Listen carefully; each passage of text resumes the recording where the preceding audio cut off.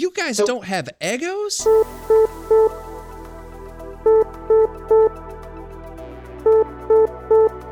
Incoming transmission. Engage house party protocol. Mark 4 powering up. Mark 17 powering up. Mark 44 powering up. All suits are online. Welcome to House Party Protocol. Power up, suits, and welcome into another episode of House Party Protocol. My name is Will, and with me today is the number 2 ranked player in the world. It's the one and only Aaron from Web Warriors Protocols. What's happening, my guy? Not much, Will. You got to get that one in there, though, haven't you? Oh, man. You know I'm going to every single time, every time. And with Aaron is the one and only John Harris. What's happening, my dude? I'm all right, thank you, mate. How about yourself? Oh, you know, I can't complain. Every chance I get to give Aaron a ribbing about losing his number 1 status. I mean, can we even trust what this man says at this point? Not really. I like how you just did him dirty straight out in the intro. I totally appreciate it. Well, we wouldn't do things like that if we didn't love you, Aaron. So what's happening with you, man? How's the games been lately? They've been not too bad. Obviously, John and I had a game for the first time ever on the YouTube channel. We recorded a battle report, which was super fun to do. Very rewarding to finally have the room set up and ready to go. Oh, yeah. It was pretty awesome. It was good to see that. Good to see you guys banging that out. So I can't wait to see more. What affiliations do you guys have planned on running through there soon? Web Warriors. Well, no, all joking aside, I'm going to do a few with Web Warriors, and then I'll probably switch it over to Spider Foes for a couple. I know John's planning to switch it up every time, aren't you? Oh, yeah, I'm looking to switch it up every time. One, it gets me a little bit of practice in with some of the models I've paid a fortune for that I haven't run because I've just been running X-Men. And 2, I think it's good to provide some consistency that isn't X-Men versus Web Warriors round 95, which is probably what would happen otherwise. Right. Yeah, I feel that. I feel that very much. So for you, John, you said you want to switch it up. What do you have planned? Is it going to be like, do you have like a sequence of things you're going to run out there, or is it more just kind of whatever you're feeling in the moment? I won't lie, my process for last week and for this week has been affiliations that I haven't played in the longest, allocate them a side of a dice between 1 and 6 and roll it. I love it. No, I love that. Like, I think that makes it fun, you know, kind of like not really planning into it, but also like, you know, having it be fun and random and like learning on the fly. Like, I think that kind of stuff's really fun. Yeah, that's kind of where it's been. And then it gives me a couple of days to put a list together to make sure that anything I need in there is painted, and then to just bring it along and see how it goes. Yeah, you know, that whole painting thing, one of these days. I'm the same, Will. I don't paint anything. I'm still using John's painted models from our strong video. Oh, nice. Well, hey, there you go. That gives John extra motivation. Exactly. This is the thing. It also means I can deny him like Black Cat and Brother Voodoo and just be like, nah, they're not done. Sorry, mate, can't use them. This is true. That's perfect. Perfect. So, Aaron, with your current iteration of your Web Warriors roster, like, what are you taking to tournaments these days? What's that look like? So at the minute we've got 5 webheads in there. So we've got Miles, Gwen, Black Cat, Moon Knight, and Venom. Then on top of that, we've got Corvus with the Reality Gem and Proxima, just as the heavy hitters. Our objective runner Toad is in there, making up number 8. Then for the last 2 spots, we've got Sam Wilson and a new addition in Bucky Barnes, the Winter Soldier. Okay, so that's interesting. Why are you throwing Bucky in there now? So Bucky is a character I've never tried, and obviously he wasn't being used a lot in his previous sort of rendition with his last character card. However, with his new character card, I honestly, hands down, think that he's one of the best free threat characters in the game.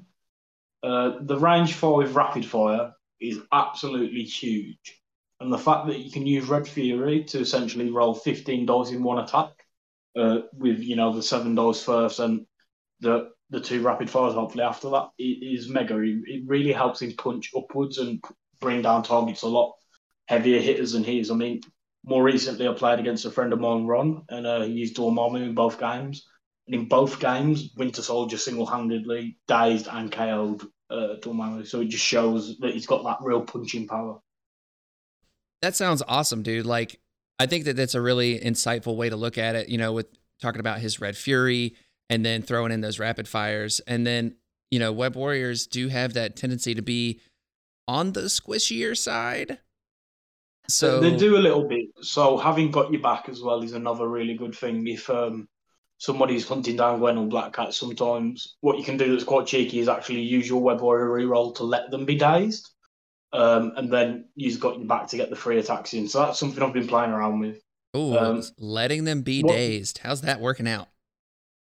It's actually worked out pretty well so far, because if I've got a character that I know's going down sooner or later, it sometimes works out better for me to let them daze, get rid of any conditions I have, get some power, and come back fresh and ready. So having that free attack is even more incentive to do so.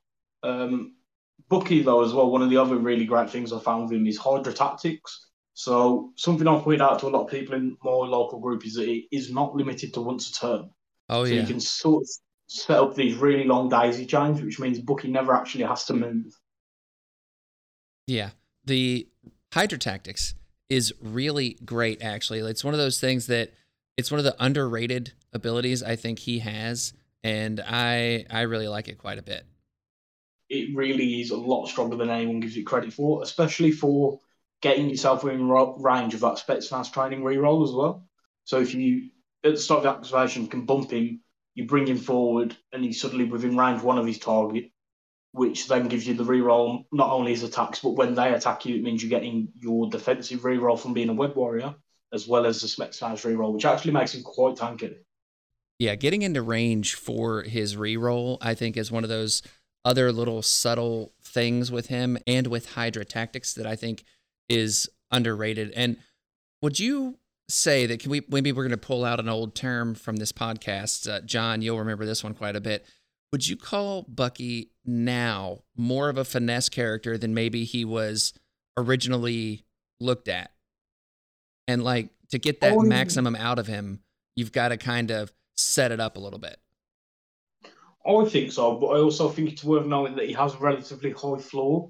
So what I mean by that is that he's going to do pretty well in a lot of games thanks to his toolkit. But what he also has is an even higher ceiling. So if you use him like that fine-tune finesse piece, as you've said, then I think you can really get a lot out of him and get the maximum out of his potential to use him to do actually a lot more than what most free threats are able to do, and to be very versatile in the way that he acts and his presence on the board. Yeah, absolutely. And, he's just a really interesting character. Really interesting. I definitely don't mind seeing him when I'm playing my Convocation, because he's only got that 2 Mystic defense. So he definitely goes down there.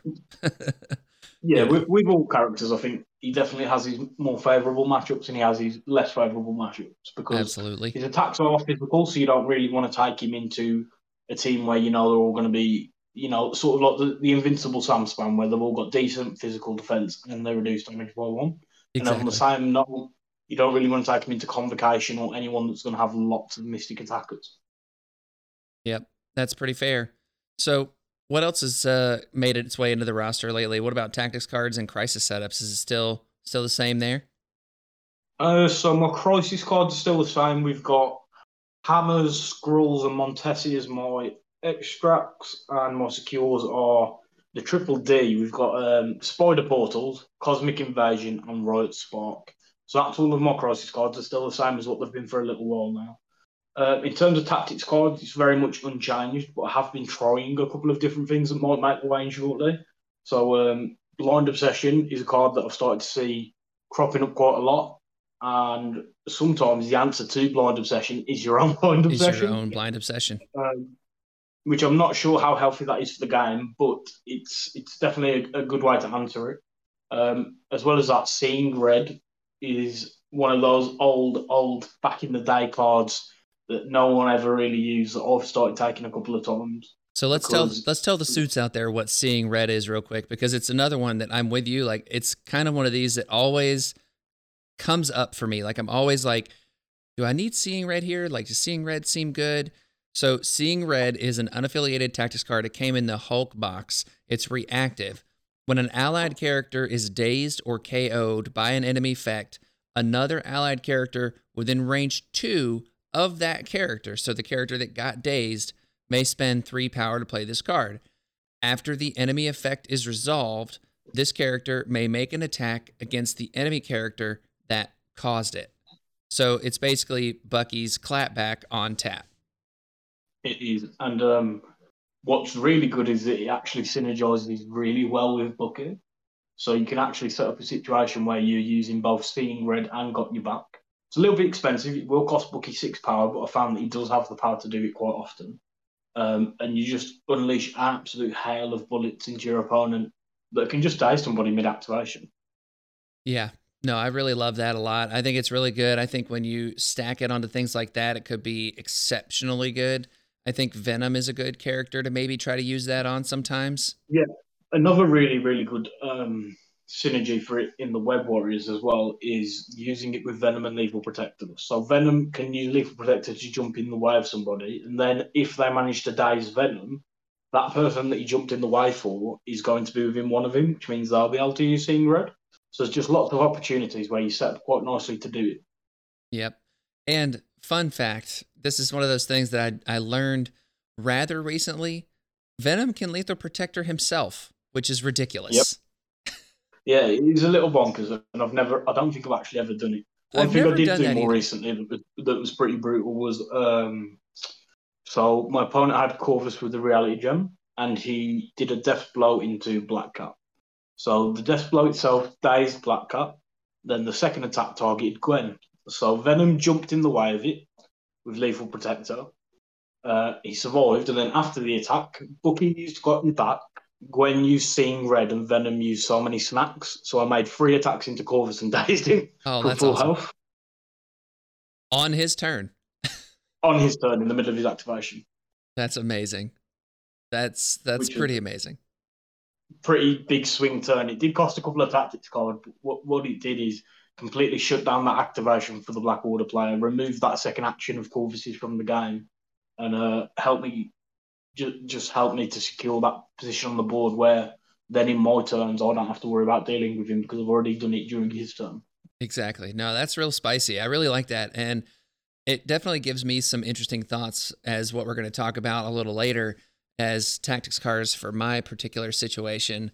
But yeah, that sounds real fun. John, what about you, man? What have you been playing? Well, I mean, the standard X-Men list has been there. However, that is currently going to bed for a little while, I think. And I'm looking at moving across to a bit of Crimson to try something else out for a little while and to see how something that is non-mutant related fares. Oh yeah. So what are you putting out there first? I mean, I'm looking at Shadowland Daredevil. I know the big ploy is Kingpin and his doubles on secures, but I'm thinking there's got to be a list in there somewhere with Shadowland and his ninjas and some rerolls. So looking at Hood for some rapid fires in there. You've got Mystique that you can drop in, and then she takes Deception with her as well for a little bit of movement on somebody else. Killmonger with his kill counters plus his rerolls from there. I think there's a nice killy list with Shadowland that could potentially do something different for Criminal Syndicate. So I'm going to try and find a way to make that work. Yeah, no, I think that is definitely a thing. And while I haven't really done the work to try to make that work myself, I do think that there's definitely a killy Shadowland Daredevil situation there somewhere that I think could be really fun, if nothing else. You know what I mean? And that's kind of what I'm looking for. Will it be enjoyable to roll tons of dice and then curse the gods when they all come up as skulls? Probably. Right. I mean, look, that's my life. I get it. It's like, oh, I get a reroll on this blank. Oh, I get a reroll on this skull. Okay, great. I see how it goes now. Yeah. I've even contemplated putting Zemo in there just to double down on the useless rerolls, so that might be a thing. Oh, you should totally do it. That just makes perfect sense. Like, yeah, 100%. So let me ask you this, John. When you're looking at building this, is this something that you look at and you think, okay, maybe I go a little wider, and does something like a Sin Crossbones combo do anything for you, you think? I've had a look at the Sin Crossbones combo. I've got a list with it and I've got a list without it, and I'm going to try the both. I've been a huge advocate for crossbones since core box days, to the point people used to laugh at me when I would turn up with crossbones. But then Sin dropped and he became a thing again, and then he disappeared again. I think there's something in it.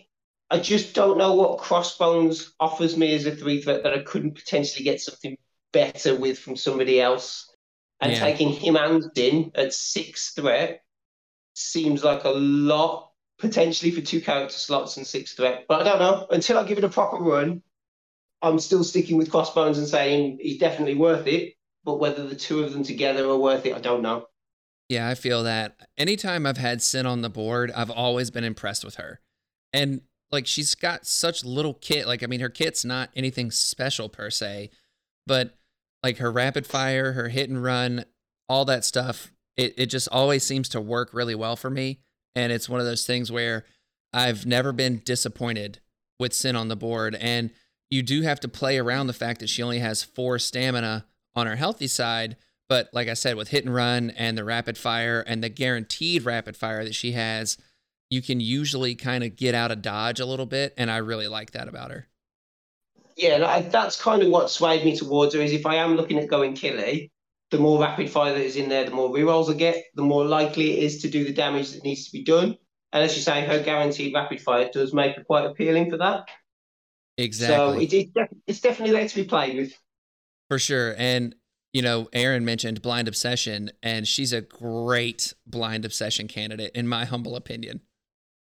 She 100% is. Hood is also a wonderful Blind Obsession choice, particularly if you can get him to go into possessed mode where he's reducing damage by 2 and rolling additional defensive dice. He just becomes a tank. Oh, yeah. Oh, he is super nasty then. I love him. I love Hood. So, yeah, he's one of those characters that is always in my convocation list, but I haven't really played a ton of in my convocation. And then, like, he's always the first drop if I throw somebody else in there, you know? But, like, I love him every time I have him on the table. I love him.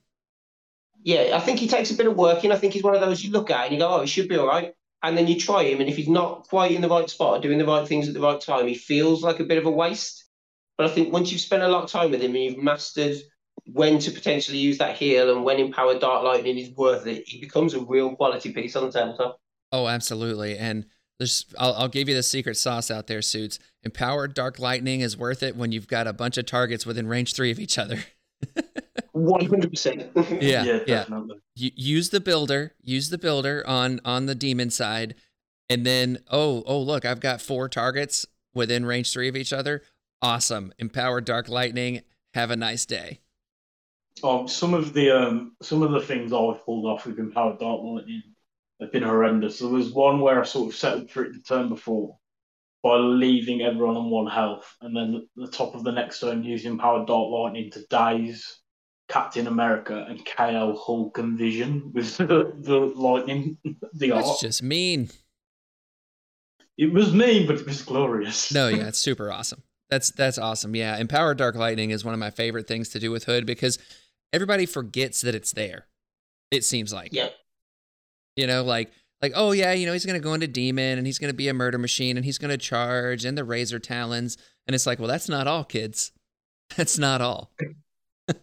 It's one of those things sometimes that they can't avoid either, scenario dependent wise. So you look at your opponent and you can tell that they're just looking and staring at you across the table, and their heart is going down a little bit as they can tell it's coming, but they can't do anything unless they give up on points. And sometimes you're just like, yeah, you knew it was coming, and here it is, and it's going to be painful.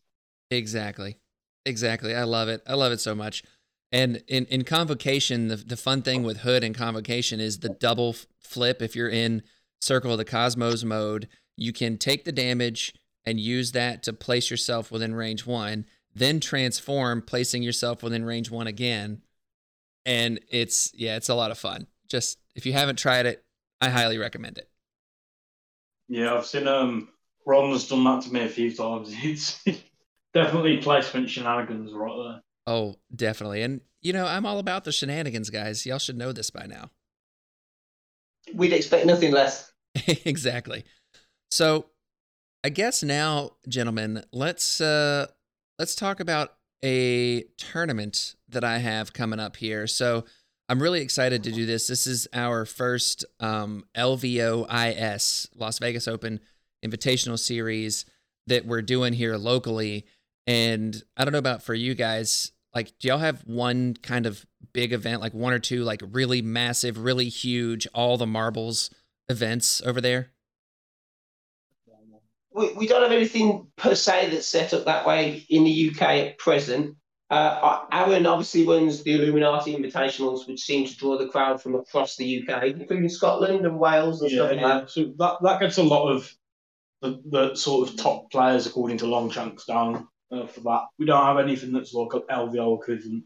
I know last year there was meant to be a London GT that got cancelled, and it's meant to be happening again this year, but I'm not 100% sure if that'll go ahead again or not, to be honest. So there isn't really an equivalent over here. Okay, well, with that, the LVO, for those of you that don't know, is one of the biggest. Like, I think it's that and NashCon are the two biggest, like, crisis protocol competitive events out there. LVO is something you gotta qualify for. They do like 2 tournaments at the event itself, and then you have an opportunity throughout the year to accrue points at Las Vegas Open Invitational events, which is what this is, not this Saturday, but next Saturday, the 18th, which if anyone wants to come to Memphis and hang out and roll some dice, come on down. It's going to be a good time. And you're going to hear all of my tactics on this podcast. So, you'll have a leg up when you play me. Yeah, well, I mean, me and John would love to join you, but it's a bit of a travel. Look, just hop on the plane. It's cool, man. It's cool. Just as easy as that. Yeah, just as easy. Look, I'm an air traffic controller. I will get you guys a shortcut.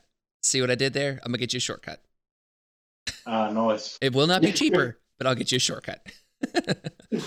So, anyways, LVO is a really big tournament, and it's one of those like kind of a big deal things. So the fact that we're playing in an LVO qualifier is one of those, speaks to me a little bit in the, like, I'm a pretty casual player. I like to have fun.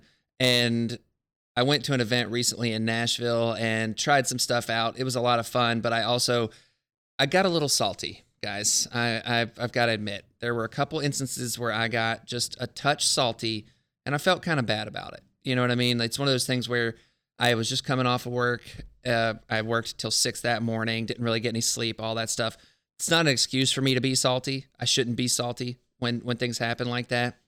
But like, it was a really great event overall.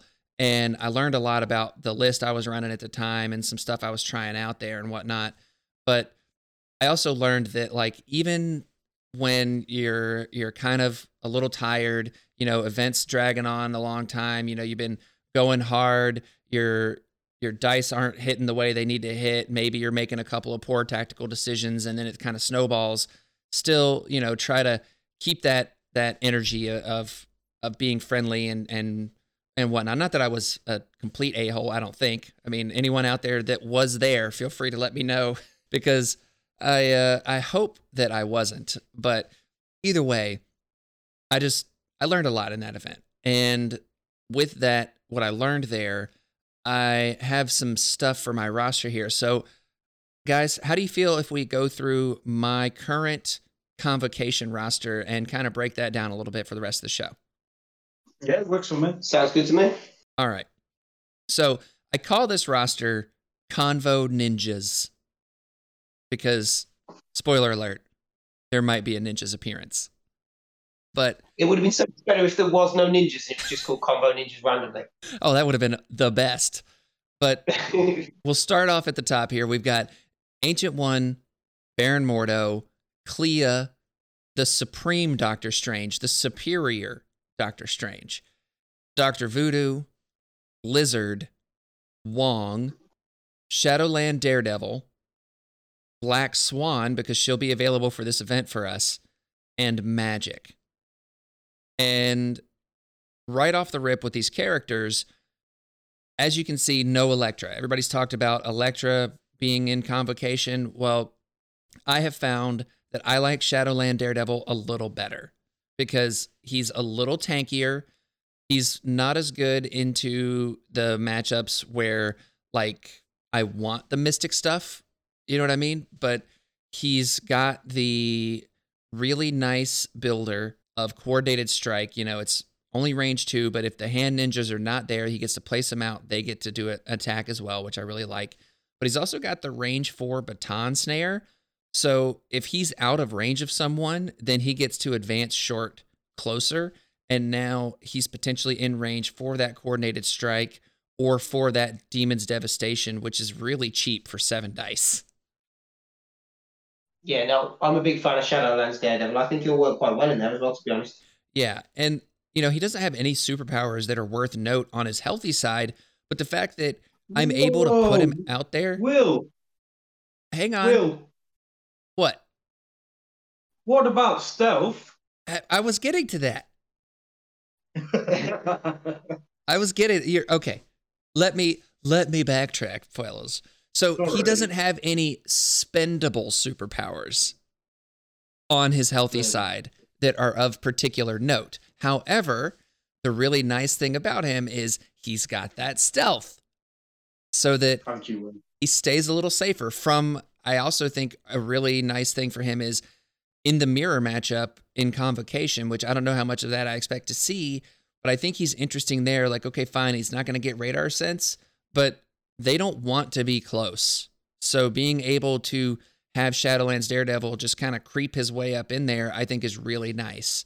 And then obviously into the bad matchups for Convocation. So like the Brotherhood, like the Black Order, like the Sam Spam type, lots of physical, even like A-Force and X-Men are less than good matchups for Convocation. Well, I think Shadowland Daredevil really evens those matchups out for me a lot. What do you guys think? No, I can see that. I think, as I said, I think he's a great pick in there. I think he does help fill a couple of gaps in terms of coming across those teams with high physical outputs because he's got that solid defense. His radar sense is useful for him in terms of keeping him alive, giving him a little bit of staying power. I really like his baton hook. I think it gives him an opportunity from range to move himself into maybe contest an objective, to get his strike off again, to maybe throw some ninjas out, which we've all seen. They may only throw 4 dice, but they can't half do some damage with those 4 dice. I really like him. I think he's an absolutely solid choice. Yeah, so before Aaron, you get to say something, I do want to go ahead and throw another little bit of spicy tech in here. So I've been playing him in this list for a little bit now, and another fun thing you can do with the ninjas is you can use Baron Mordo to give them 2 extra dice on their piddly little attack to turn it into a 6 dice attack. That's gross, Will. That's so gross. Well, yeah, so it's even grosser in the fact that I do that, and then they take a damage, right? And then if my opponent just ignores them, okay, fine. Next turn comes around, I do that again. Let's say they don't have an objective so that they can ninja vanish. Well, then I just give them another 2 dice from Baron Mordo, and now they're dead, and I get Ironbound books back. Oh, man, that's definitely very spicy because you've almost got it on demand and you can really control when you get it, which is really good. I do think that the main reason to be taking a character like Shadowland Daredevil is for recycling of Ironbound books, and I think it's very strong being able to do that because you've not really had the option to do that before without sacrificing one of your characters, be it a 2-threat like one or someone else. So the fact that you can do it almost an unlimited amount of times through the game, as long as you have Daredevil there or Elektra around to bring the grunts in and out, then it really ups how often you're going to be able to use that card. And it's as we all know, it's super strong being able to change your defense from what might be your weakest to your strongest on every attack, other than energy. Right, yeah, and that's the thing. Like, if I run into somebody like Guardians and stuff like that, it's obviously not as strong there, but most of my characters have at least a decent energy defense. I mean, Ancient One's got 3 energy defense with Martial Artist and some rerolls. Clea's got 3, Mordo's got 4, Strange has 3 with his Mystic Armor of Strange. Like, so I'm not too upset with facing the energy. That's provided that my dice go, the way that I think they should. And oh my God, guys. So I have some merch coming out. I'm sorry. I'm so excited about this. And I have a shirt that I'm getting designed right now, and it's like the meme. It says expectation versus reality, and then it says expectation, and it's 5 critical die. Like it shows 5 criticals across the front, and then reality is 5 crit fails. 5 skulls, yeah. Exactly. I think that's Very pretty nice. good. It's look, I get excited for the little things, and I think that's pretty good. I like that. I'd wear that. Yeah, that's so. Be on the lookout very soon. This month of June is kind of a busy month for me, just personally. So I'm going to try to get all of this done and up and ready to go by July, so that we can get shirts and merch and stuff out there for NashCon, because I think that'd be pretty cool. But I digress. So anyway, Shadowlands Daredevil's kind of the spicy pick here, but also Black Swan. I want to talk about Black Swan for a minute. And I want to get Aaron's opinion on Black Swan first before I talk about kind of why she's in here. Like, I want to get you guys' opinion, but let's start with Aaron. Give me a second, because we actually have Black Swan and Supergiant here with us, so I can just get the character card straight out of the box. Nice. It's not mine, it's John's. I have to just double check what you did mine. Well, look, when you said we, I knew you meant your hetero life partner, John. This is it. We like the Royal We over in the UK now. Yeah. We just had an extra bank holiday weekend to celebrate us and stuff like that, so it's all been good. It's good. So Black Swan is very spicy, coming in as a 4-threat character. She's got a lot of stuff going on in her toolkit. Charge is one of the best superpowers in the game. I think we can all agree, just for adding the action economy and the way it interacts with some other superpowers. 100%. And she's got an absolutely great lineup of attacks as well. And from what I've heard from the guys over on TTS, everything does what it says on the packet, and it really is devastating to be hit by that attack. Oh, definitely. So that's the fun thing about this character. And one of the things that I've talked about before with my Convocation, and one of the reasons why I really like playing them and figuring them out so much, is because I think they're a bit of a puzzle in a lot of ways. And one of the ways that I like to play them is with a power kind of economy situation. Like, I know that I'm going to be attacking and beating the hell out of my opponent if I have that opportunity, right? So I'm not going to be playing like full on power denial per se, but I'm also going to be outpowering my opponent, is the way I look at it. And maybe that's a bad way to look at it. Maybe I've made mistakes. Maybe that's why I haven't won as much as I want lately. But either way, like in general, I expect to be able to generate more power than my opponent, just kind of in a 1-to-1 basis, right? Like Clea, when she doesn't roll 4 skulls, can definitely have a good bit of power. And then Mordo has a superpower where he can generate his own 2 power. Strange starts with 3, and you've got someone like Ancient One who starts with 2. Voodoo, we've all seen how he can generate some power. Shadowlands Daredevil doesn't really do as much as maybe we would want, and same thing with Magic, but at the same time, I think they're both fine. But Black Swan here, you throw the power gem on her, she becomes a 5-threat character, which is a lot. But you throw that power gem on her, and she's all of a sudden gaining 3 power a turn, and that means charge into an I-beam is online turn 1. Yeah, it's a real nasty start. I think when you look at Black Swan, I don't see any reason not to take it with the power gem attached. I think the fact that it gives you so much turn 1, and the fact that you can do that every turn without even having to worry about it as just one of your 2 actions is mental. It's amazing. And like, even if you don't charge into an I-beam, I mean, move, charge, strike to potentially push someone size 4 off of a point, I think is just wonderful. Yeah, definitely. I mean, the fact that it has such a large push on it is really powerful. And then she also has the unlimited size throw on spender.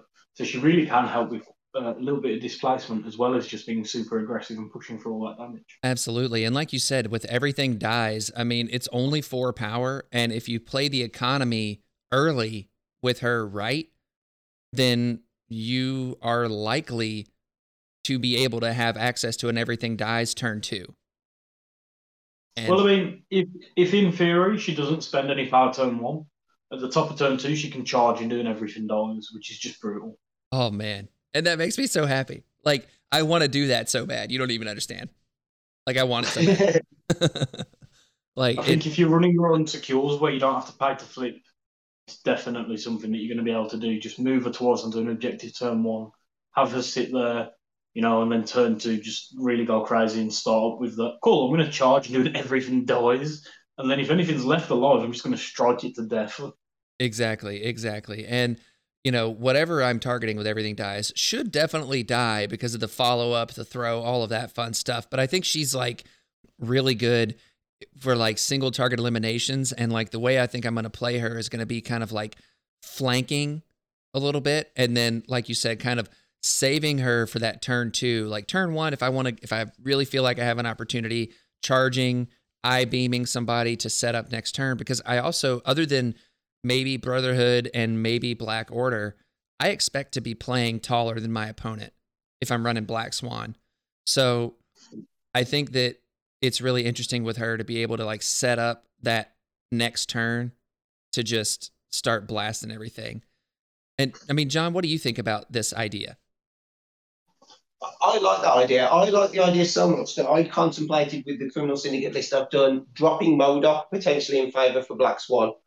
I think she gives you a ton of kit, and I think the ability to displace is great. Her I-beam is bonkers for 1 power. Cyclops looks at that and just wishes his did that with the auto incinerate, the wild pierce. It's just a great attack. The fact that AMG have been limiting pushes and throws and taking size downs on stuff recently to nerf it, and the fact that her strike just has a size 4 push is beyond stupid for displacement. I think taking her out wide and then running her in to move stuff around and to just obliterate a target that you think needs to go is probably a great play. Yeah, that's my thought anyways. And that brings me to my crisis selection, which is the hardest thing I've been dealing with lately, right? Like I've tried so many different things with my crisis selection. And for those of you that have been listening for a while and will remember the TTS special reports that I was doing with Merzane, we were talking about all the different crisis selections, and the reasons why I had what I had was because I wanted to play at high points so that I could put more of my badass models on the table. Like that is specifically the reason why I played certain crises. But I've kind of changed up that a little bit, because I feel like something like Intrusions, as an example, right? Like I really like Intrusions. It's 19 threat. It is neutral overall because it's a C map, so across Main Street, and it's only 1 point per objective held, and you can spend a power and go through the portal, and it seems like every time somebody ever does that, it's always a skull. So, like I said, expectation versus reality. But, it's a crisis I really like, but into the better attrition teams, if I pull that, I'm screwed. I feel like, maybe I'm overthinking it a little too much. And that's why I have you guys, is to tell me if I'm overthinking it too much, because like I have a lot of placement shenanigans, with Strange, and then I have good range that I can just like tickle people from far enough away to where it shouldn't be too big of a deal. But at the same time, I feel like if I run into a Black Order on that, or if I run into a Brotherhood, or even an A-Force, with the She-Hulk there and Medusa, I feel like I'm in trouble. I mean, is that reasonable expectation there? Yeah, I think that's pretty reasonable. I think the last thing you want to do is end up in a big scrum in a line across the centre, particularly against the lists you've mentioned. Somebody like Corvus is going to have a field day if you end up in the centre with him. She-Hulk is the same. She generates enough power for that superior weight training to just boost the dice continually and smash anything within range. While you can hit from range, with a lot of the list that you've got, if you're hitting from range, you're not in there to score the points. I know you could potentially hop through one and come out another one, but with how close they are, you're probably still within contactable range of somebody else. I would try and avoid it if I was you, but that's just because I like to try and play things fairly safe sometimes. Yeah, I mean, that's typically my strategy, is to play pretty safe, but it's also like with that, Intrusions worked out really well during the league, and it actually was able to be played fairly well by me in those matchups and everything. And I didn't have anyone that was like super beady. I think the most dangerous team I came up against was a Midnight Suns team, but that plays into my favor anyways with Mystic attacks and everything. But yeah, I've really just, it's been in and out. So I tried Infinity Formula for a while. And for those of you that might not remember, Infinity Formula is a B shape. And what it does is more or less creates like a couple of corridors. And you have to kind of split your force a little bit and determine which direction you want to go. And the way the battle can sometimes go, at least in my experience, is it kind of shifts to one side or the other. And you might have an advantage on one side, and depending on where the extracts end up, you might have to completely shift to the other side. Is that how you've seen it, Aaron? Yeah, so from my experience, Infinity Formula does sort of become almost a down the middle game on one of the flanks. I'm not personally a huge fan of the mission. I know a lot of people think it's really good for Web Warriors, but the way I see it is it's adding to both mine and my opponent's power economy, so I'm not a huge fan. Especially for yourself, where you said one of the big things is you're trying to outpower such your opponent. I think taking Infinity could be interesting, but it helps them to keep up with the power, because there's only so much power you can gain before you cap out or before you've got nothing left to do. So for me personally, I think it's a pretty decent mission. I think it definitely ends up the way that you described, and I don't think I'd be looking at taking it over Intrusions personally. Right. So that's kind of where I landed on it, but I tried it a lot. Let me tell you, I've tried it a lot. So then I also looked at Sword Base, and Sword Base is interesting, but I don't love my 14. You know what I mean? Like, I don't think it's a bad 14. I don't think like Strange, Voodoo to make 9, and then like Clea and Wong. Does that math work out? Yeah, that math works out. Like, I don't think that's terrible, but I don't think it's particularly good either. You know what I mean? And I think that coming up against other people's 14s that are better, you know, like Guardians at 14 would kick my butt. Yeah, I'm not a huge fan of Sword Base anyway because of how swingy it is. But what I do think is worth noting is that you don't very often play Sword Base at 14 anymore, because a lot of people like to try and avoid that combination anyway. I mean, obviously, you will inevitably, I'll say this, and then you'll end up playing 14 threat Sword Base every single one of your games at this event. But I've very rarely seen it popping up anymore. Yeah, same. But I don't want to give my opponent that option, because like I feel like somebody else's 14 might be stronger than my 14. And yeah, that's the thing. And I think it's easy for your opponent to look across the table and know that your 14 isn't going to be that strong as well, which is something you have to be wary of. Right. Now, here is the bit of spice on this. So I mentioned Black Swan. I can play Strange, Black Swan, and either Voodoo or Ancient One at 14. Go 3 wide at 14. It's a pretty potent 3 wide, though. Yeah, I was just actually about to mention that. I think it definitely got some teeth. And that is the reason why Sword Base is definitely a possibility, because I might change this before, you know, the tournament actually rolls around.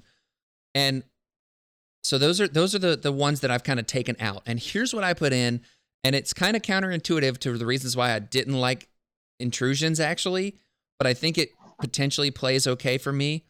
And that is the Deadly Meteors Mutate Civilians, so Origin Bombs. It's an old original Crisis 17 threat, and it's 3 across the middle, again, like the C shape, so like Intrusions, and you roll energy defense to try to flip the thing, and if you roll a skull, you take a damage, but it's whoever controls the most gets 3 points. Now, into Web Warriors, I don't particularly like this.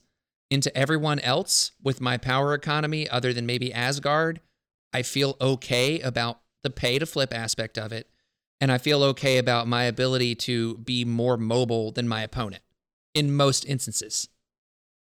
John, what do you think of this? I think Meteors is a weird one. I think it's okay for you because it's an energy defense role rather than something like Mutant Madmen, which I know has a different setup, but you're not going to want to be rolling physical defense. Again, it's down the middle, and I'm always weary with convocation about that scrum in the middle.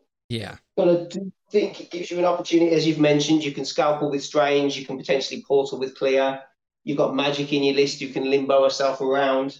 You've definitely got the options to get about with it easier than maybe somebody else chasing you through a portal with intrusions. It's not a bad shout. It makes me weary of being down the middle, is my honest opinion on it. Look, I'm right there with you.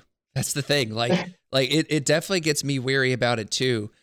And it's so fast scoring a lot of the time that, like, if I go down on it twice, that sounds really weird, but we're going to go with it. So if I'm down points twice in a round, I'm down 6. That's really hard to recover. I don't think it's necessarily impossible to come back from. In John and I's battle report last week, I think going into round 3, it was 8-0 to you, wasn't it, John? It was indeed. But my concern is more with the scoring aspect rather than the scrum in the middle. As although it isn't, although it is difficult to come back from a 6-point lead, what's even more difficult is trying to manage a game where your opponent's last activation could just happen to be a dice roll where there's a 3-point swing. And I think that's the reason why a lot of people don't like sword base, especially. Because you can do almost everything right, and then your opponent's last activation does all of that hard work with a single dice roll, and results in a big swing in the game. So I think that's something to be aware and sort of careful of, if that makes sense. Yeah, no, I like that. So the other potential here, and this one's a little bit out of left field, but just bear with me because I have a logic on it. The Terrigen Cloud sweeps over City. So it's 20 threat. I like that. But also, I don't really care about being poisoned because I'm going to have the ability to have enough power. You know what I mean? Like, I have abilities that can generate power for me. So a character like Black Swan, yeah, I'd rather have that 1 extra power, but if she's poisoned, it's not so bad. Strange, I want that extra power, but if he's poisoned, it's not so bad. You know what I mean? Whereas my opponent, if they're poisoned, it's potentially worse for them than it is for me.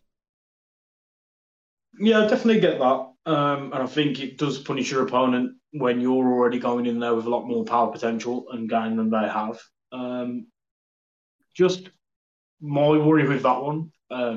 Obviously, it sounds like I'm just worried about everything, but I think it's easier to look at the weaknesses rather than the strengths in some cases. Oh, absolutely. My worry for this one would just be that although you said you like 20 threat, it gives your opponent the options to bring a lot as well. So you might have a really solid 20 threat, and then suddenly your opponent shows up with this random 7 or 8 wide list that you never saw coming because you just didn't think it was something they were going to do. And that can make it very hard to deal with that mission if they swarm the objectives or if they're using Criminal Syndicate.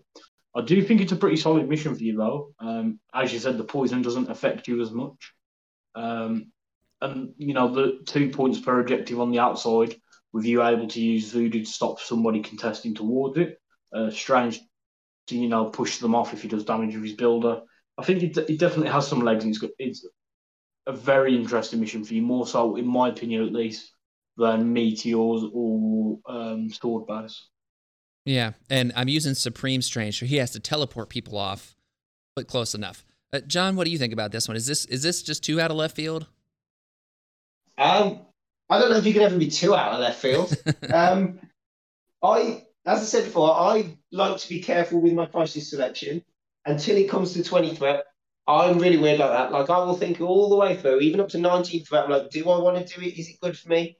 20 threat, I'll just throw out there because it means I can put all the big guns, all the big toys, everything I want to play with on the table and just see how it goes. So I'm always a fan for that reason. But I do think the aforementioned power game you're looking to play and the fact that you want to go ahead on power and you want to stay ahead on power so you can do more things, I think Terrigen does help you with that in a weird way. I know it hinders you, but it potentially hinders your opponent more, particularly if you can get onto and secure those mists so you can start moving them around. Mm-hmm. I think the solid left field pick, to be honest. All right, well, it's consideration. I'm going to try to get a couple other practice games in, both with the Deadly Meteors and with Terrigen Mist. But let me ask you guys and the suits out there listening, if y'all want to send us messages, you can send us messages to our Facebook page and House Party Protocol podcast over there. You can send us messages on our Discord if you're a part of our Discord channel. It's the illest, chillest, realest, thrillest, most awesomest Discord. These two can attest. And you can get access to that if you're part of our Patreon program at patreon.com/House Party Protocol for as little as $1 a month or up to $12 a year. You can come and hang out and chit chat with everyone over there. It's always a great time. We're always talking about rosters, tactics, and just random stuff about, what's the best breakfast food, that kind of stuff. So, come and hang out with us there. But if you're part of that community, part of any community that I'm in, anywhere, send us messages. Like I said, let me know what you guys think about my crisis selection here, because this third secure is the one that I have the hardest time with, which I haven't even said what my other two are. My other two secures are Demons Downtown, because I have two people that are immune to Incinerate, and I don't mind kind of making my opponent come to me. And then I also have Portals Overrun with Spider Peoples. It's a D-shaped spider portals. I love it. It's a lot of fun. And it's energy rolling, spending power to pay for the thing. Always a good time. So let me know what you guys think. And Aaron, is there a crisis that I haven't mentioned that you think should be in my list for my third one? So you've already got Demons and Portals. Portals would be my immediate shout. But you've already got it. So I like Riot Spark, obviously. It's in my Web Warriors, and for a long time I hadn't used it. And then once I put it in there, it was really good. But other than that, I can't really think of any off the top of my head. I don't think you want to be playing sort of Gamma Waves or anything like that. And I don't really think you want to be playing the single sort of swingy points ones like we've already mentioned, Sword Base and Origin Bombs.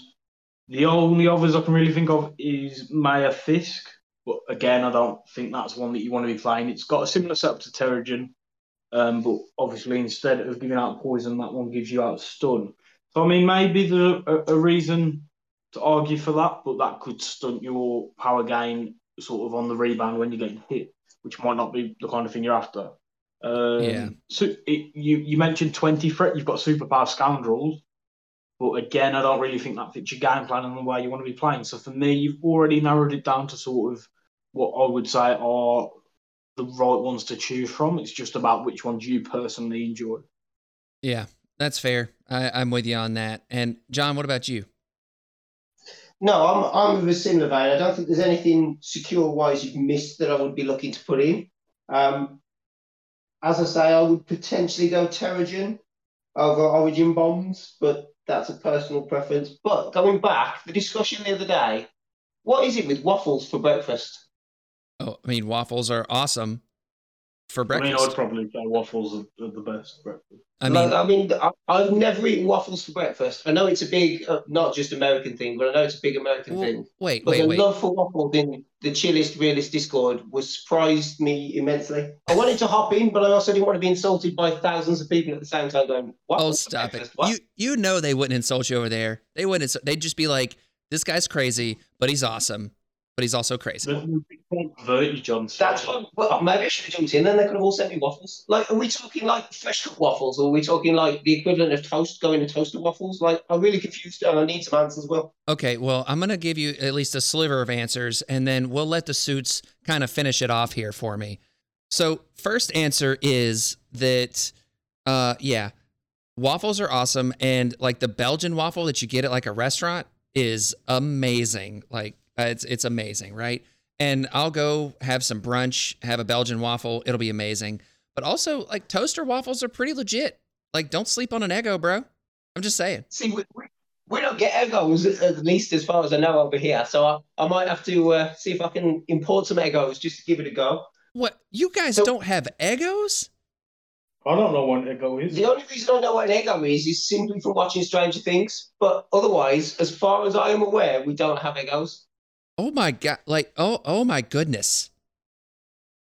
I'm sorry. I don't understand the waffles for breakfast thing. Like brunch about 11ish, I can kind of understand. But like, I eat breakfast at like 6. I couldn't imagine getting up and eating waffles. Well, so I grabbed my waffles on the way to the gym. Like they have like these protein packed waffle things over here that are pretty good. They're called Kodiak waffles. They're good. And I grab those before I go to the gym. Okay. Maybe I'm gonna have to give this a go. Maybe I've just been too harsh and not thought about it enough. Yeah, that's it. Just give it a try. Throw a little butter on there, maybe a little syrup, maybe like get some dipping syrup, and then you can like rip your waffle apart and dip it in the syrup as you go. That's a good option. I like with waffles, man. It's not a breakfast thing, but waffles with ice cream is nice. Hey, now you really want to get America on it. You got to get some chicken and waffles, like some fried chicken with a Belgian waffle. Chicken and waffles, fried chicken and waffles is so good. It's amazing. See, I can't think fried chicken and waffles without thinking potato waffles, and I know that's not what we're discussing. No. But that's immediately what comes to mind from my childhood is potato waffles. Breakfast waffles with fried chicken and syrup is very nice. It's amazing. Don't sleep on it. So anyways, back to... Let's stop waffling on. Yes, let's stop waffling real quick. So, I guess we found our secret code, by the way, for today's episode. The secret code for the giveaway that we're doing right now is definitely going to have to be waffle. What do you guys think? I think that works for me. 100%. Have you seen that Teen Titans episode where everything is just waffles? No, I have not seen that Teen Titans Go episode, but now I'm going to have to go find it. Oh, you're going to have to go find that, yeah. That's awesome. So send us the message with the secret code word of waffle, and you will get your bonus entry for our Black Order giveaway. We're doing the affiliation box plus the Black Swan and Supergiant box. That'll end on June 21st, so make sure to get your entry in before that. So I think we've exhausted the secure crisis discussion here, and now we're going to talk about extracts. And my extracts are pretty set. Like, I'm not too worried about any of these. I've got the Hammers, I've got Montesi, and I've got Spider Infected. And I don't love the play of running across the board to grab my opponent's Spider Infected thing. Like, I don't love that play, but I do have Lizard in this list, specifically where if I lose priority and I have to pick my extracts and I pull Spider Infected, Lizard is going to run across and grab one that my opponent thought was safe. Period. It's happening. Shameless but beautiful. That's something that I've done myself when playing Spider Foes, and it worked out really, really well. Yeah, it's one of those things. And in Convocation, it's really nice because if Lizard does take that chip damage, he can just place himself back towards my team range 1, and now all of a sudden I've got an extract lead potentially, and it's a strategy. I don't hate it. Look, play your game, play the game you want to play the game. It's just something that I feel weird hanging a model out to dry like that. Like, it's one of those things where every time I've done something like that, said model that is hung out to dry ends up dead. Way sooner than I thought they were supposed to. You know what I mean? Yeah, definitely. I think it's definitely a risk that you have to take when making a play like that, but it can be super rewarding at the same time. Exactly. So another nice thing is with Spider Infected specifically is I really like Shadowlands Daredevil on that crisis, because then I can use the ninjas to grab one of my close ones, use Shadowlands to get the middle one if my opponent doesn't go for it immediately, and then he's pretty tanky. He's able to absorb some hits and potentially walk himself backwards if need be. Then the ninjas can do a Ninja Vanish to give that Spider Infected to someone like Wong. And now I've got Ironbound Books back to start the next turn also. So I can put Ironbound Books up turn 2 and 3 and maybe have enough of a point lead to kind of work my way into successful places. You know what I mean? I love that. I think that's a solid play. I think the ninjas give you some nice shenanigans with those kind of like 5 extracts and stuff like that for grabbing an extra one and holding on to it a little bit longer. So I think that's solid. Yeah. And another little bit of interesting idea here. So I also have Montesi formula, and I do the same thing on Montesi. If my opponent doesn't go for the middle one first, if they do something else, then I'm activating Shadowlands Daredevil, and Shadowlands is going to go get the middle Montesi book, and the ninjas are going to get the close one. And then on the top of turn 2, they're going to Ninja Vanish, pass that book to Wong or someone. If I don't have Wong in, be somebody else. pass that book off, and then Shadowlands Daredevil is just going to turtle up around the team or around whatever secure we're doing at the time. And I really like that opening. And this is, I'm saying all this because I said that if I win priority, I want to pick secures, but really, I don't have a problem picking extracts. And if I have priority, picking my extracts, if I'm planning on putting Shadowlands, Daredevil, and Lizard on the board, I feel okay about that. Yeah, I think you've got some survivability in those guys holding extracts. It should be perfectly good as a player. Yeah, and the only questionable thing, so like if we're playing at 17, that means that I have to account for the 7 threat of Lizard and Shadowlands Daredevil, specifically on Spider Infected. If I'm playing Montesi, I don't have to worry about Lizard as much, but on Spider Infected, Lizard and Shadowlands cost me 7 threat. So how do I stay affiliated then? I think that means I might have to leave Strange at home. And that means playing Voodoo, Ancient One, Wong, maybe? Or maybe doing like Mordo, Voodoo, and Clea? What was that? Just at 10 threat, you could be taking Doctor Strange, Baron Mordo, and Wong. That too. So there you go. I don't have to leave Strange at home. Yay. See, look at this. Look at us mathing so good over here, guys. Public school system for the win. Indeed. But yeah, so I think that there's play there, and the fact that I wouldn't have to leave Strange at home is definitely a nice thing. So maybe I mix it up and pick extracts if I win priority, and just really throw my opponent for a loop. I don't know. I mean, it's definitely got legs, and you definitely seem to have a plan for what happens if you take your extracts, and maybe it's something that's worth doing. Yeah. And then with hammers, so I really, really, really like the eyes on the prize play with hammers. Have you guys heard this? I've talked about it a little bit around here before. I've heard this one. I am aware. Okay, so, well, Aaron, you sound a little disheartened when you say that. I think he loves this one. Yes, I am aware of the eyes on the prize. It's more that I've been proven wrong by someone because a few months ago, a friend of mine, Dan, was saying how eyes on the prize was going to become a huge problem. And I was like, I don't see it. And then here we are, eyes on the prize. He's making it to comeuppance. Yeah, so yeah, it's definitely a thing. So what you do is you have a character like Doctor Strange who starts with 3 power. So Eyes on the Prize says, and if you've been listening to this for a while, you've heard this, but if you're new here, this is also a fun one. And this comes with Captain America and War Machine, so Sam Wilson. It is an unaffiliated active text card. At the start of any allied character's activation, it may spend 1 power to play this card. During this activation, this character can interact with objectives at range 2 instead of the normal range 1. So, in that D-shaped diamond format that is the hammers, you have Doctor Strange, who starts with 3 power. He now can activate with one of the hammers right in front of him. He plays Eyes on the Prize at the start of his activation. He's got 2 power left. He can get the hammer right in front of him, and as long as you put him directly in the middle of the board, he can double move to either side and pick up the other one of those side hammers turn 1 and have 2 hammers on him. And then you pop Ironbound Books on the next turn, and he's relatively safe. And yeah, he's just starting to murder everything at that point. Which Murder Strange is real with 2 hammers. It's insane. So that is staying in because I really like that play with him, and I feel like it's one of those things where it really makes your opponent make bad decisions. Because if I use Strange, if I have priority, or if I don't have priority, and my opponent doesn't go for one of those middle ones, and I'm able to just run over there and grab one, and then I'm able to grab the other one too, potentially, like that's a really bad time for my opponent. Definitely. I think it really puts your opponent in a hard position where they have to send somebody up on the other side. Exactly.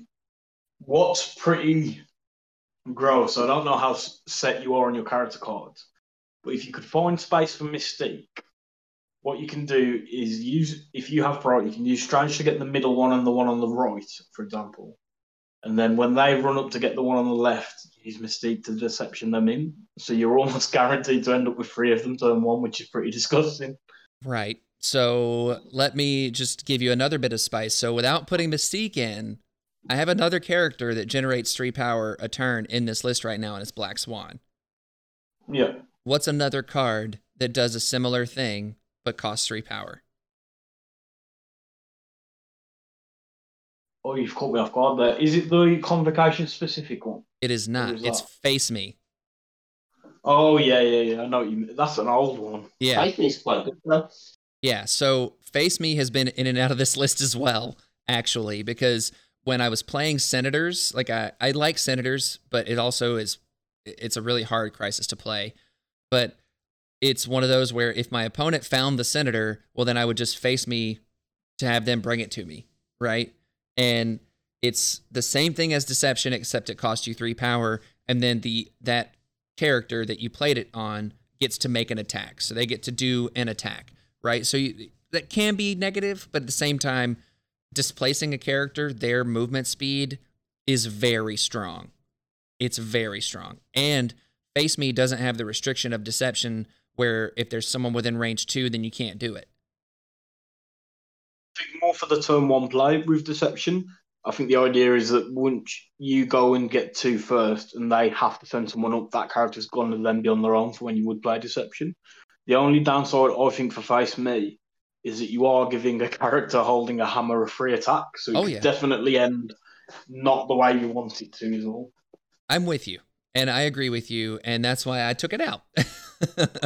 That's why it's no longer in here, but I do like the Deception / Face Me style play. I think it can definitely work, and it's really powerful to bring somebody in turn 1 and round them in, because if you can daze them, you can potentially take them off the table turn 2, and that's just going to be huge towards, the impact it has on the game. Exactly. So it's a consideration to do Face Me with the hammers. It still definitely is, but currently I don't have it in there. And in terms of my tactics cards, we've got the Ironbound books. We've got the Plane of Poldock, which is the reroll any mystic attacks. The Bar with No Doors, which is my leadership card. Brace for Impact, Field Dressing, Blind Obsession, Indomitable, Sacrifice, Eyes on the Prize, and Journey Through Limbo. And Magic is a character that I love, and I've had insane success with. Like, she's a character that has really made an impact on me and everything.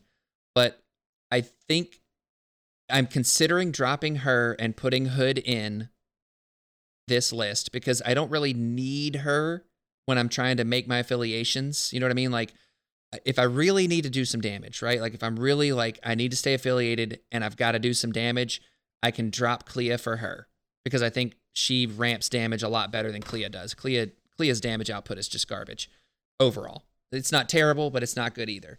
So that's a consideration. But I really like Journey Through Limbo because it can really catch your opponent off guard if they expected to kind of be on a point and then Magic just comes and yeets them away. You know what I mean? Yeah, I like Magic for that. I ran Magic with Journey Through Limbo in my X-Men lists, and it was there particularly for that reason. You can get her up there, and then you can throw somebody off when they've got no actions left, and they can be gone depending on the amount of power she's got quite a long way away. I think it's a good play. I think if you're not planning on running her a lot, the fact that she's also taking up a tactics card slot could be a good reason to switch her out for Hood. I mean, we spoke at the start about the awesomeness of Hood. But I think her being in there with Journey Through Limbo gives you some additional options, so I don't think she has to go.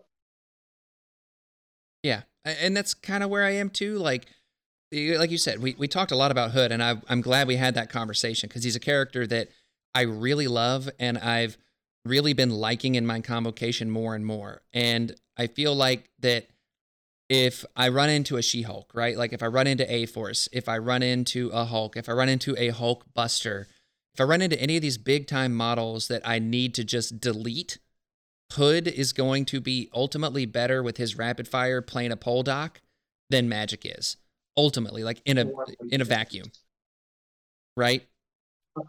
Yeah, definitely. I don't think there's any question on that. I think his rapid fires in a vacuum are much better than anything Magic is going to put out. So that's where I'm at with it. And I'd love to get the Suits thought out there, because Like Magic is a character I love. I know how to play her really well. I say that like I don't mean like I'm like the Magic, savant. I don't mean it like that. I just mean like, I know what she does. I play her well, and I feel really comfortable with her on the table. And same thing with how to use Journey Through Limbo. But let's say for the purposes of this exercise, let's say I take Magic out.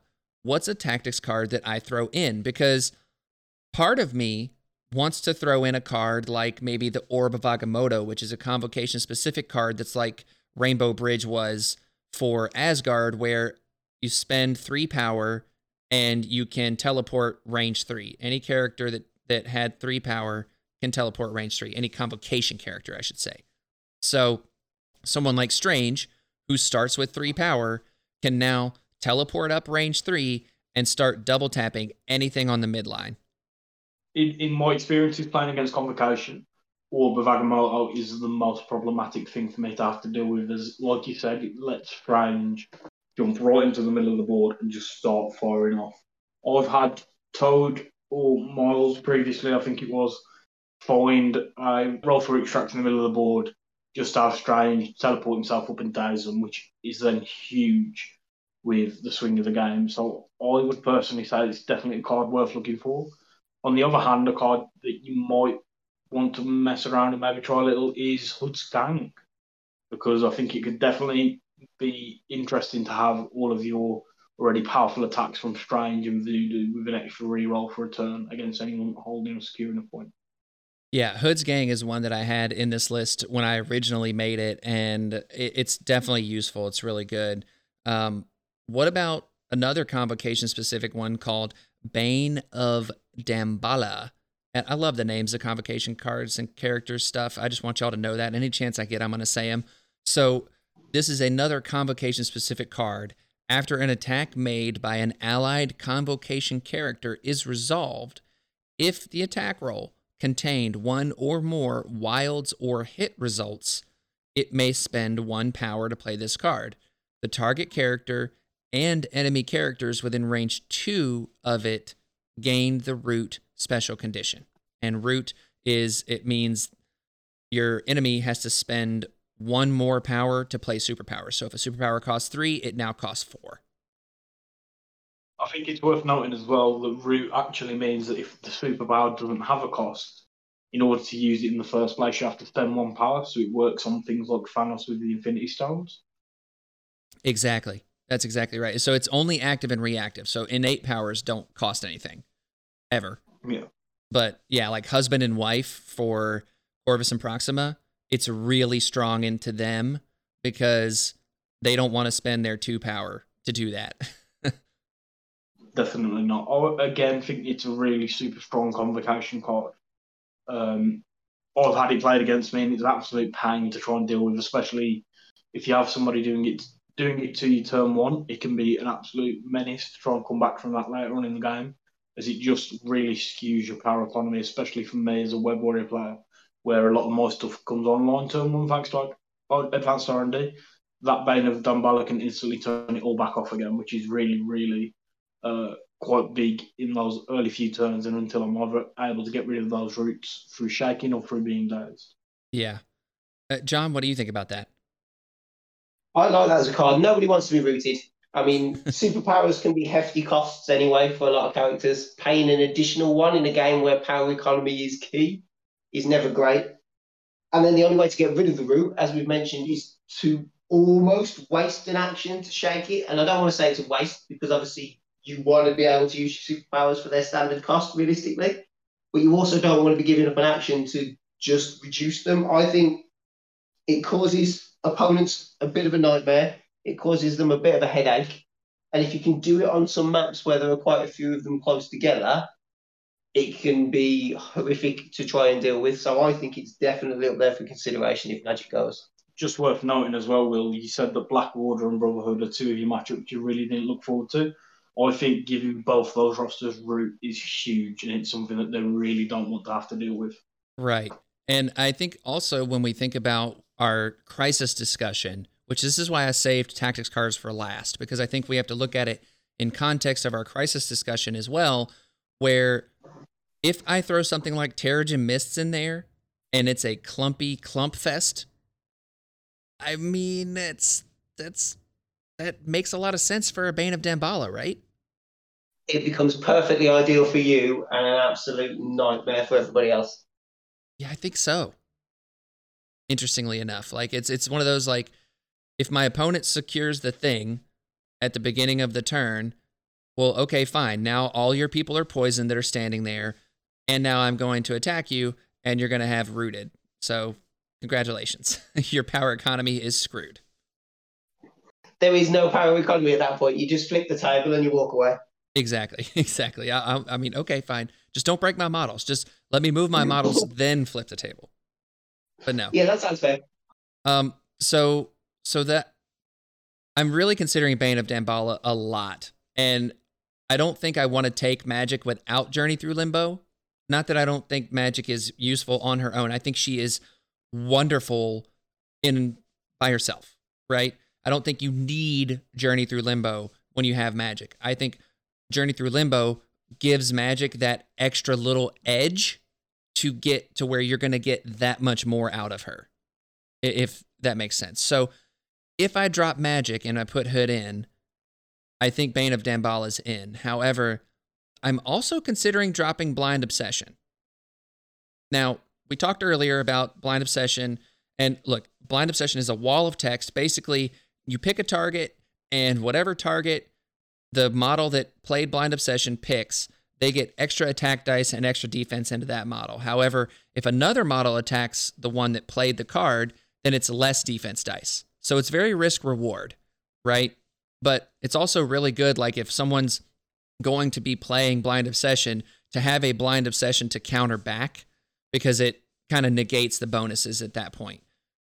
All of that said, my idea is that I've got plenty of characters that generate 3 power during the power phase, so it's really easy for me to play Blind Obsession. However, maybe something like a Disarm would be a better play, because I'm not going to outfight a Corvus, right? Like, I'm not going to outfight Magneto. Maybe Disarm is more interesting for me than Blind Obsession, because 1, it's cheaper, 2, it reduces someone's potency, but the biggest problem there is I have to have priority. Now, I expect more often than not I will, but I mean, am I going down the wrong train here, you think, John? I like the idea of Disarm, but I am a huge fan of Blind Obsession, and I just think if you can get it on the right character at the right time, so as we've said, if Strange manages to grab 2 hammers and then sits at range 3, range 4 of somebody else while he's also Blind Obsessioned, his defense becomes mad, particularly if you can get, your Ironbound books up as well. He's got solid defenses. He's throwing out a huge ton of offensive dice. Murder Strange becomes just look at stuff and it dies Strange. Yeah. I just think there are potentially better plays with Blind Obsession than Disarm. But I think that's my preference for maybe rolling more attack dice than maybe removing somebody else's attack dice. And I do think if you don't necessarily get rid of the target that you're after in one go, which I don't see how that would work given our circumstances with Strange, right, you still get those benefits for a bit longer, whereas Disarm is like a 1 turn, 1 round and done kind of thing. Yeah. Yeah, that's fair. That's real fair. Aaron, what do you think about that? I think that something you can do that's quite interesting is, you mentioned not being able to outfight Corvus, but what you can do is use Blind Obsession defensively. So if you know your opponent's looking to activate Corvus and go after, say, your Strange that's holding 2 hammers, you can play Blind Obsession then, just to give yourself the 2 extra defense dice, and it suddenly can throw a spanner in the works for their plans, and really shake things up a little bit. So I think there are arguments to be taken for using Blind Obsession both on the offense and on the defense, because if you're on a flank, again, with a heavy hitter like Corvus, adding those extra 2 dice to your defense rolls can really stunt his damage output and slow him right down. So, although Disarm is definitely a good card, I'm in the camp with John of keeping Blind Obsession around, because I think it does have, even though it costs a little bit more, it does have sort of a slightly more versatile use, and it's definitely going, if you play at the right time, definitely going to have an impact on the game. Well, there you go. There you go. Yeah. So, all right. Well, I'm keeping Blind Obsession then. You convinced me, boys. There we go. Sponsored by Blind Obsession. Sponsored by someone who's obsessed blindly. Murdoch and Elektra? Ooh. Oh, yeah, exactly. So with that, Suits, I think that's going to be all she wrote for this episode. And I hope you enjoyed this kind of deep dive into the roster that I'm playing in an upcoming tournament, and one that admittedly, like I want to play well in. Like I want to have good success here.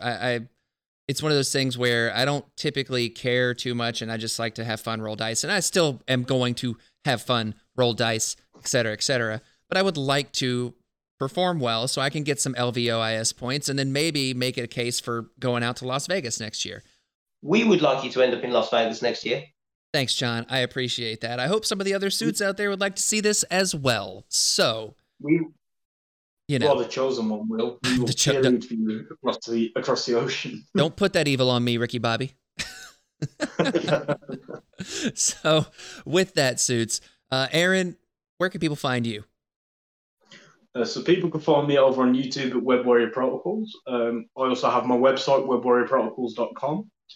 On Facebook, I am, once again, Web Warrior Protocols. And on Twitter, I believe I'm under the 14th Legion. So you can find me all over the place on all of these different social media sites and obviously my own channels and sites. As we mentioned earlier, we have just launched the Web Warrior Protocols YouTube. John and I are going to be recording about a report straight after this. So if people could take the time to check that out, maybe have a look at the Patreon along with your own, Will, I'd really appreciate that as it helps us to carry on making more content. Oh, yeah, for sure. John, where can people find you? I'm less lurky now than I was before, but I'm still quite lurky. I can be found on most of the Marvel Discords at John C. Harris 13, and I can be found on Twitter at _JustPressPlay. Nice. Yeah. Make sure to follow, like, subscribe to all the things that these guys mentioned, and there will be a link to the YouTube channel in the description, so make sure to check that out. The subscribing and the liking videos on YouTube apparently means a lot. Like, I don't know, I don't have a YouTube channel, but apparently it's a BFD. So if you get a chance, throw some love out there. What? What's a BMD? No, BFD. not a BMD. Deal. Oh, okay. I've never heard that. Okay, that makes more sense. Yeah. See, my 8-year-old son has finally taught me something useful. There you go. This brought to you by America. There you go. So make sure to do all of that stuff because it really helps new channels grow. And also, just give feedback. I know these guys want the feedback. They want to get better and they want to keep improving and keep doing things that everyone wants to see. And I say the same thing for myself. Send me feedback. Send me messages on our Facebook page. Send me emails, housepartyprotocolpod@gmail.com. Send me messages on Discord if you're part of our Discord community. Let me know what I can do to make this better for all of you out there. This is one of those things where it's not just about me. It's also about you guys. And I hope that y'all have enjoyed this content today. It's been a lot of fun to talk about this. And this is one of those interesting episodes where we kind of deep dive into a roster and you kind of get to see the process and the thought process there a little bit. And we don't do that as much around here. And so I'm really glad we got to do that. And then also make sure to stay tuned for the mini extravaganza that AMG is doing starting up on Thursday. I'm going to be out of town this weekend, so I'm going to be watching it on my phone a lot, but I will be making Facebook posts about it and stuff like that. So make sure to follow the Facebook page and all that fun stuff there. Lastly, don't forget to check out our giveaway. It's a giveaway for the Black Order affiliation box and Black Swan and Supergiant. So make sure to check that out. And you have a secret code word this week. John, what's that secret code word? Waffles. So send us the word waffles to our Facebook page there or on Discord. You can send me a message there. That will work as well. And yeah. Party on, John. Party on, Will. Party on, Aaron. Party on, Will. And power down, Suits.